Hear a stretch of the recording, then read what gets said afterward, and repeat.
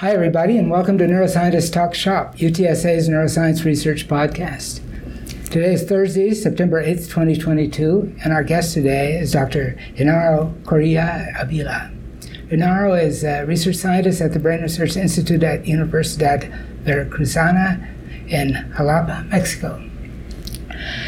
His scientific interests focus on the neurobiology of motivated behaviors. In particular, he studies the role of hormones, reward and Pavlovian associate learning in brain organization, sexual behavior, and in the formation of social bonds.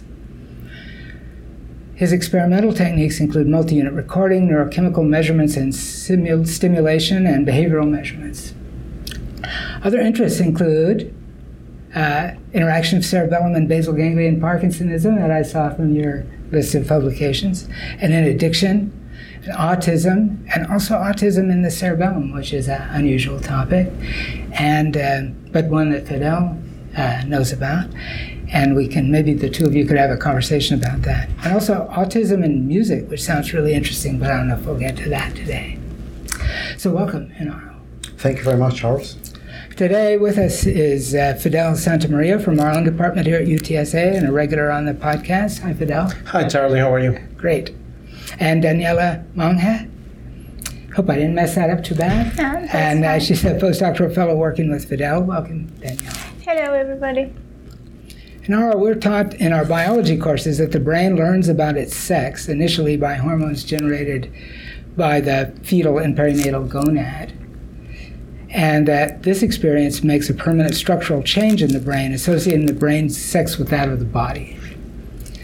And some, but not many, structures in the brain become dimorphic, structurally dimorphic, and maybe in other ways. And I guess we think that the sexual dimorphism in these nuclei, most of which are in the hypothalamus, represents that permanent change in the brain that is associated with its sexual connection to the gonad. So how about starting by bringing us up to date on what structures these are that are sexually dimorphic and the nature of the differences found in those structures according to sex. Thank you. Well, sexual dimorphism is an old topic, probably 40 or 50 years old. And the first region that some researchers like Roger Gorski found as being sexually dimorphic was the hypothalamus, certainly. A particular area within the MPOA, the medial perioptic area, that had this bigger nucleus stained with Niesel dye.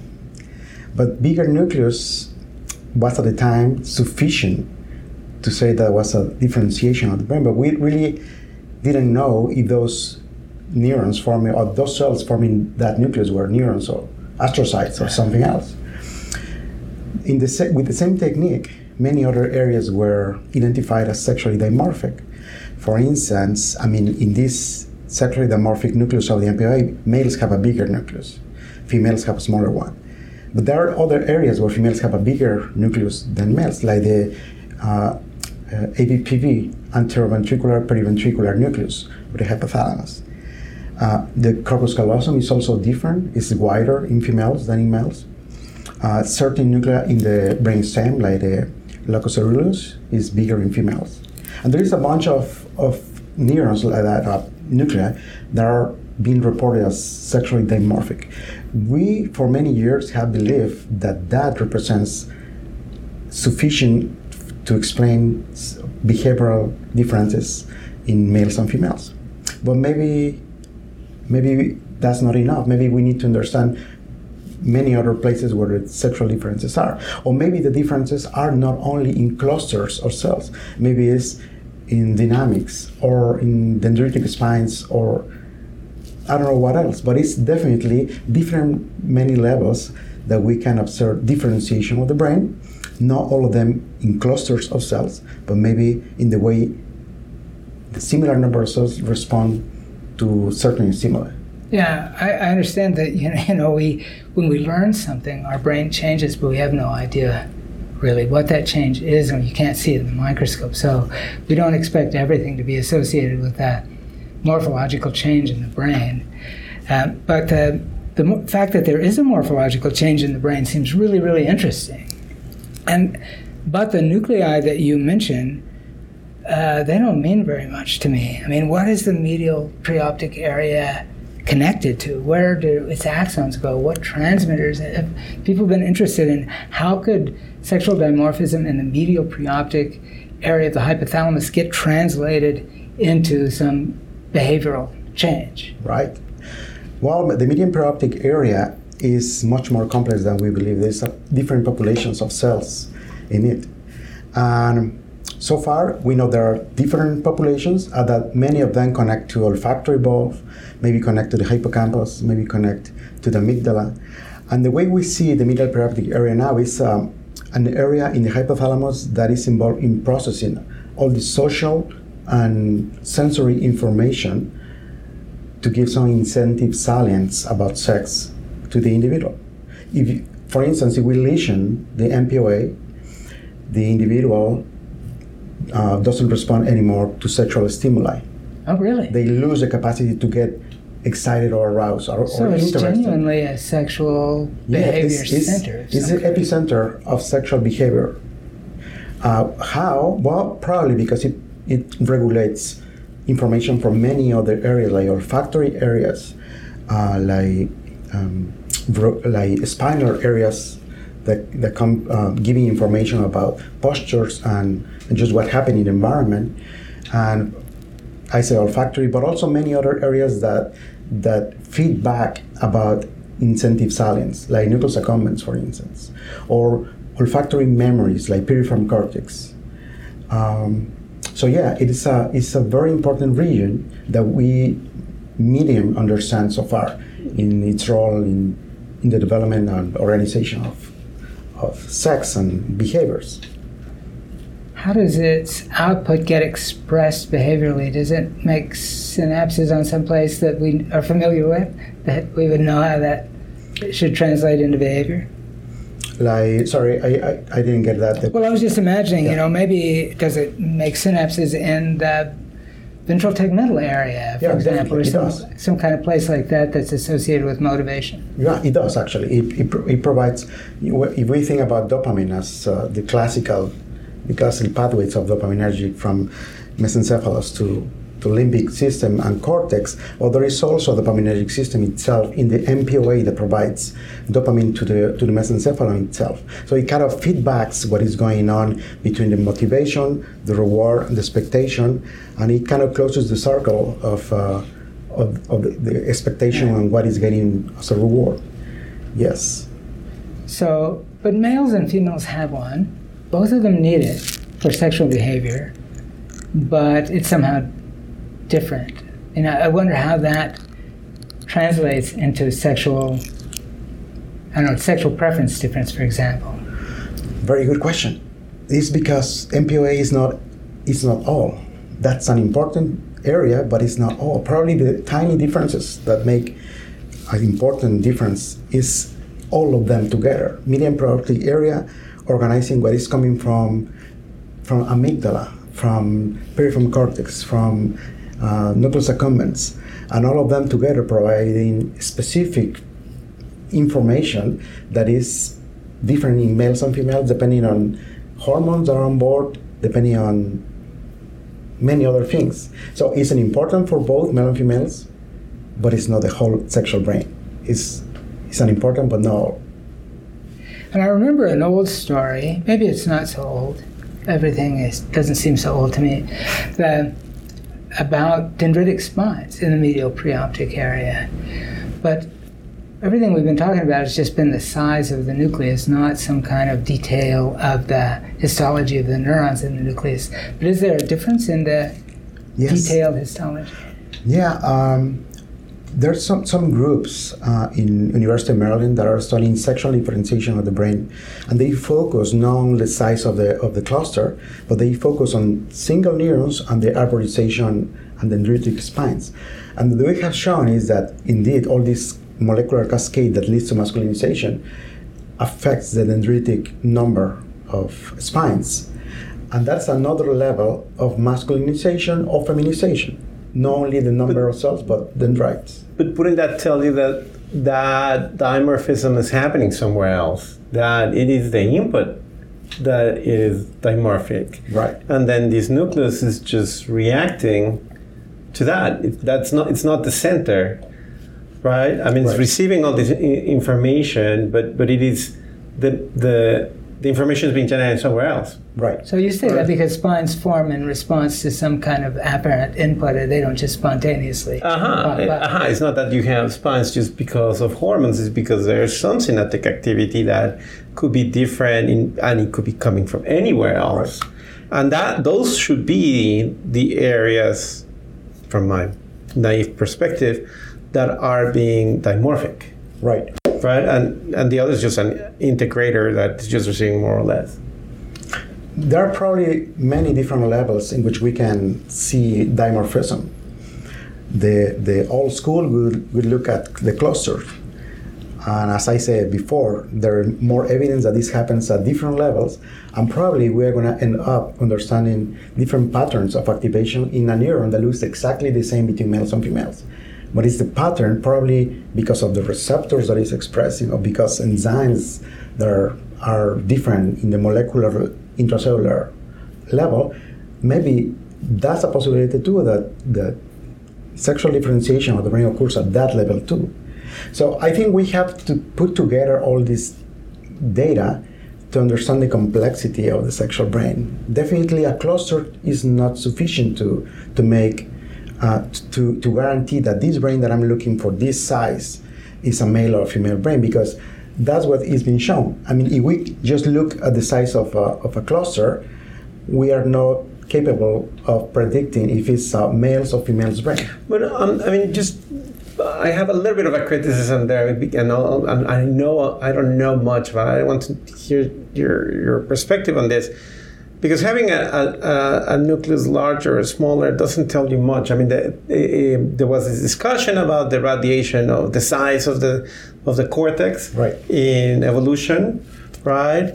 But then I think it was Sam Wang that came and said, well, if you normalize it, you get a different understanding. And there, if you're just measuring the cubic millimeters of one part without looking at how it relates to other parts, right, or to the body mass, right? I mean, that would be the simplest one, right? I don't know. I imagine that males are bigger than females. You're totally right, and there is much more criticism for that. One is that maybe we're not seeing differences in size of the cluster. Maybe we're seeing differences in dyeing, how the nasal dye scales a cluster with or without hormones. Maybe that's a possibility. That's why a different level of analysis has to kick in to see that if it's a functional or not difference of the brain. The truth is that area is important for processing sexual information. And you lesion it, you take away the possibility of the individual to be interested. Yeah. So I'm thinking about other things that are sort of connected to sexual behavior but aren't sexual behavior, like just ordinary social activity, which is sort of connected to sexual behavior, and attention and interest in novel things. All of those things are kind of connected, and some of them have some similarity, neurochemical similarities, like oxytocin or something like that gets involved in multiple different things, some of which are sexual, some are not. So I'm wondering about that. So let's just, if we were imagining oxytocin cells, which are present in males and females, I think at one time people wondered what they were for in males, but they fire at different times. And so that's enough. That's enough to make a sexual difference in oxytocin. They don't have to really be different neurons in different places. They could be the same thing as they fire at different times. Of course, this is like what Fidel was just saying, it's passing the buck. You can't blame it on the oxytocin cell anymore. Now you blame it on whoever is controlling the oxytocin cell, which starts to spread out and take over the whole brain. Right? And then at one point in your talk, you showed some functional MRI data, I think, of like brain areas that get going during sexual stimulation. And those were familiar brain areas that get going under all kinds of circumstances, and sensory cortical regions and motor structures and emotional places, the anterior cingulate gyrus, and all these kinds of places that seem to show up no matter what you're doing. And not too surprising, because sexual behavior is a behavior and there's sensory side of it. And so where do we go looking for, if we want to look for brain mechanisms, where do we go looking in the brain for the things that would decide the difference between males and females, if it's not going to be a new part of the brain that wasn't present before? The way I see it, we have two places to look. One is subcortical areas, and one is cortical areas.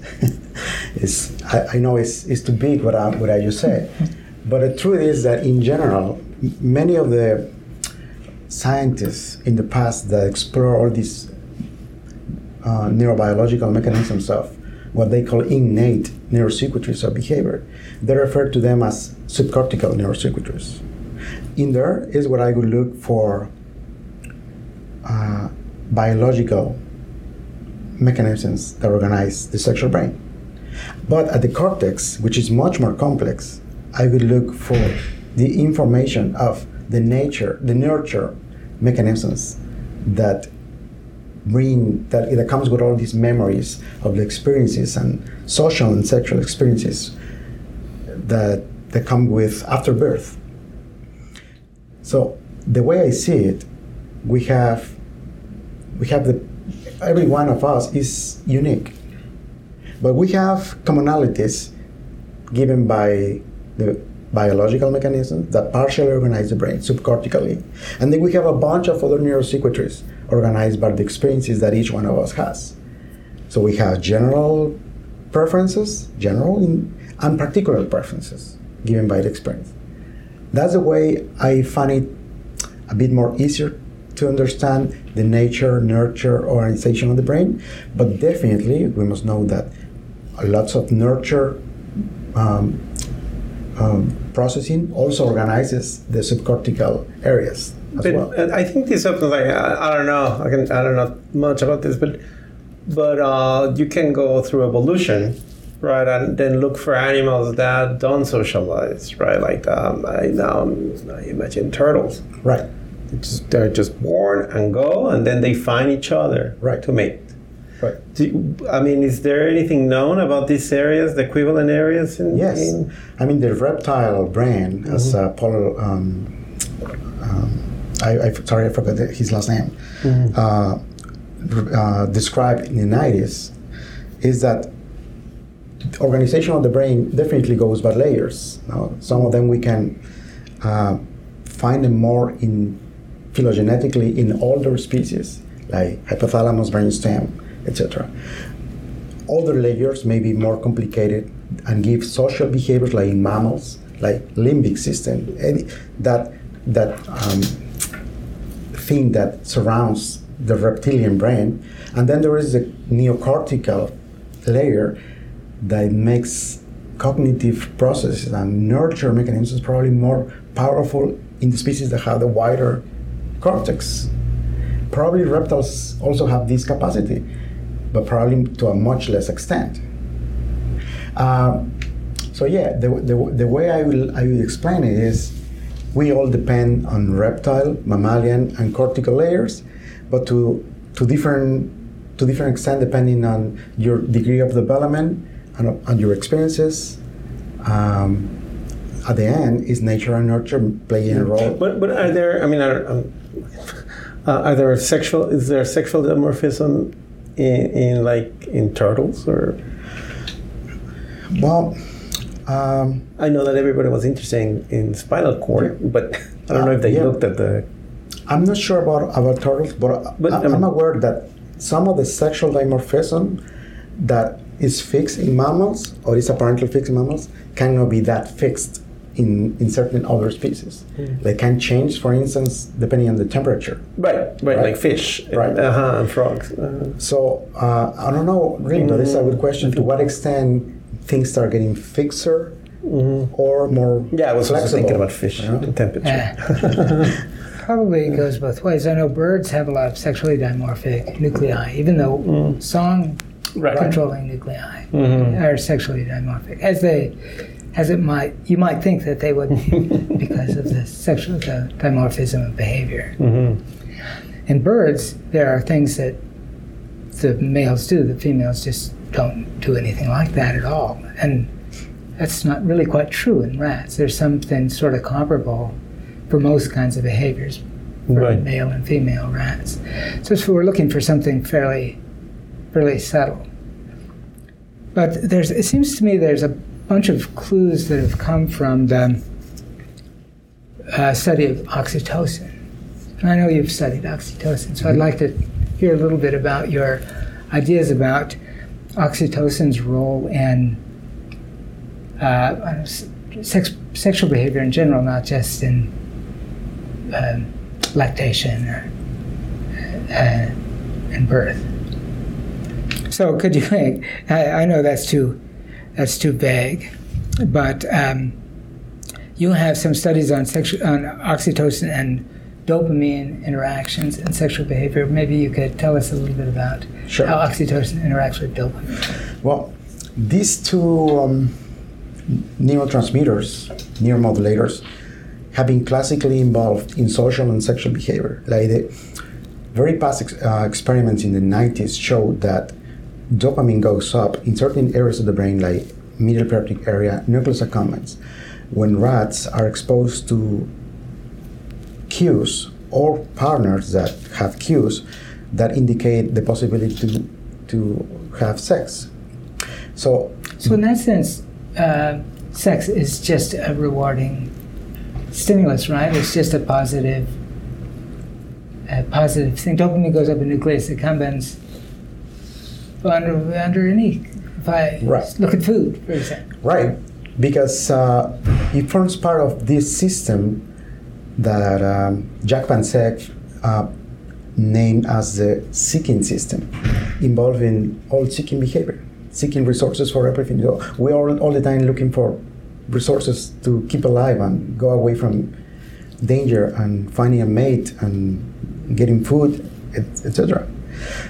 So dopamine has been involved in these appetitive behaviors associated with sex and other behaviors.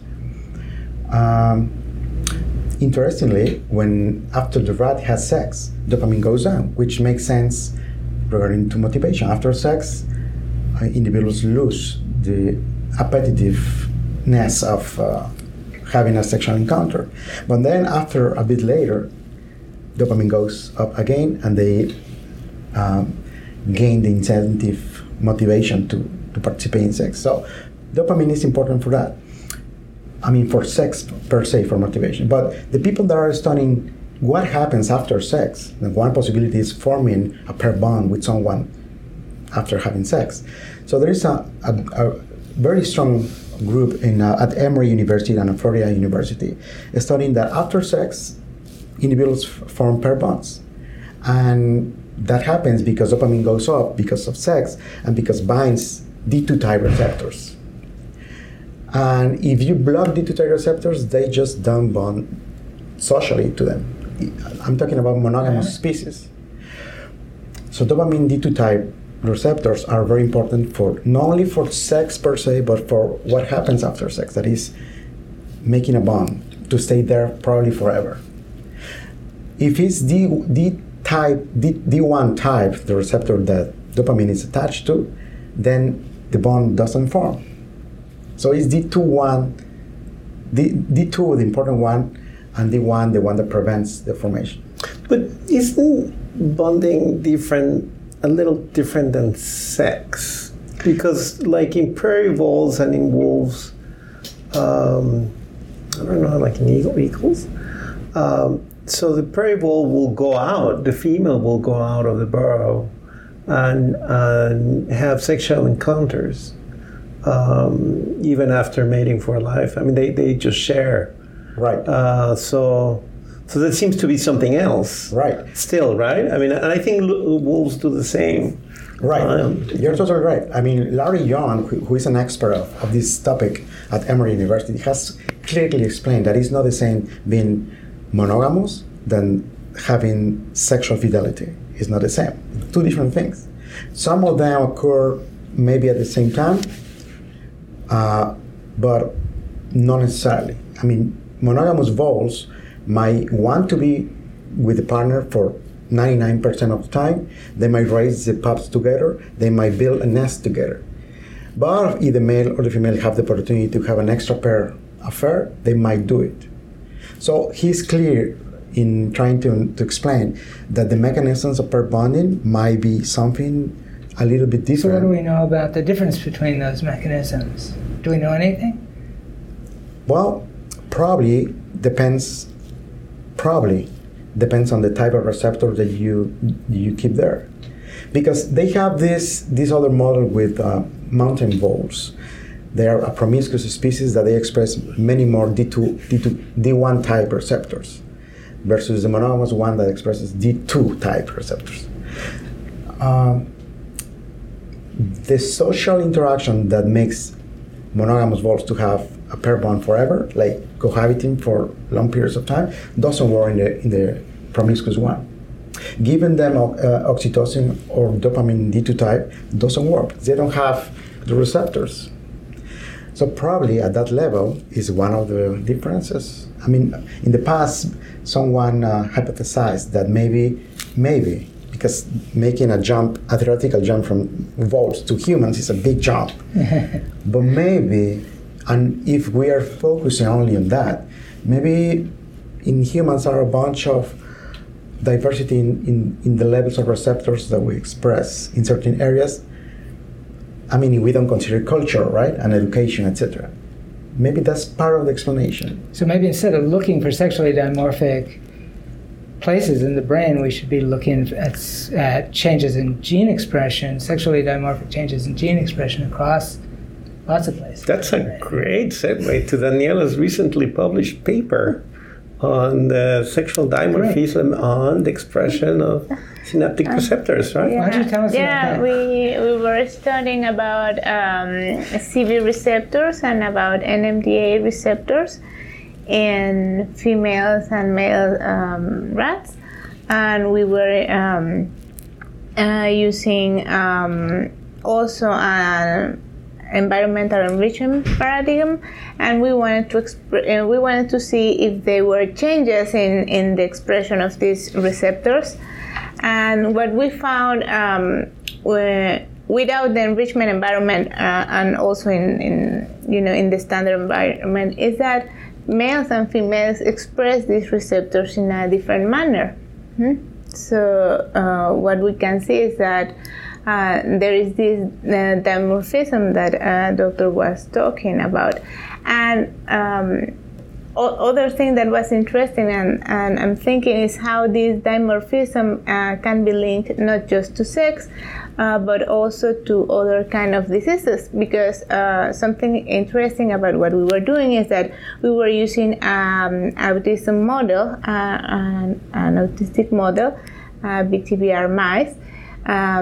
So we saw that for BTBR mice, the autistic model, they express different also after the environmental enrichment, which means that after the intervention that we made, the behavioral changes or could, if we didn't measure it, but that could explain that why some therapies affect in a different way to people who receive treatments, right? So say something about what was the difference in receptor expression.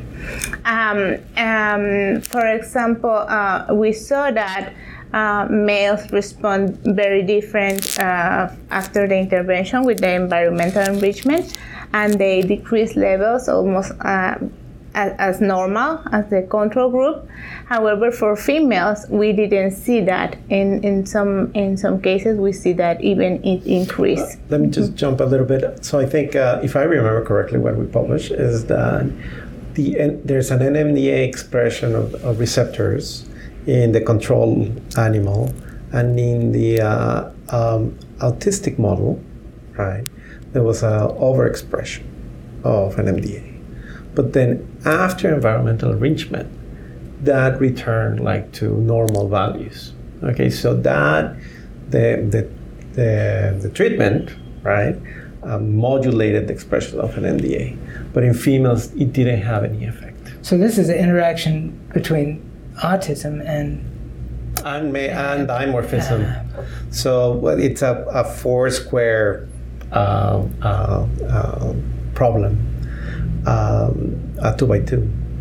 So then there's different expressions of NMDA and CB1 in males and females in the wild type, and in the autistic model in the BTBR. And NMDA kind of responds the same in males, right? Mm-hmm. But not in females. Not in and females. The same thing in CB1. So then that will suggest that treatments based on environmental enrichment that are becoming very popular for humans in autism could have a differential effect on if you're treating a male or a female. So sexual differentiation of the brain is also important to explain these kind of interesting questions. Like dimorphism is not only for sex; it's important for other disorders that might be more easily observed in certain sex, in certain gender, right? The more we understand how this gets organized, we might be more likely to explain why are more boys and girls with autism, for instance. Yeah. Mm-hmm. So everything is different. Everything is dimorphic. No wonder it's hard to track it down. It's because it's everywhere, everything. Right. Okay, well maybe that is a good way to end this. So thank you very much, Genaro, for joining us today. Thank you, Charles. And Fidel and Daniela. Thank you. Thank you for the invitation. This has been Neuroscientist Talk Shop.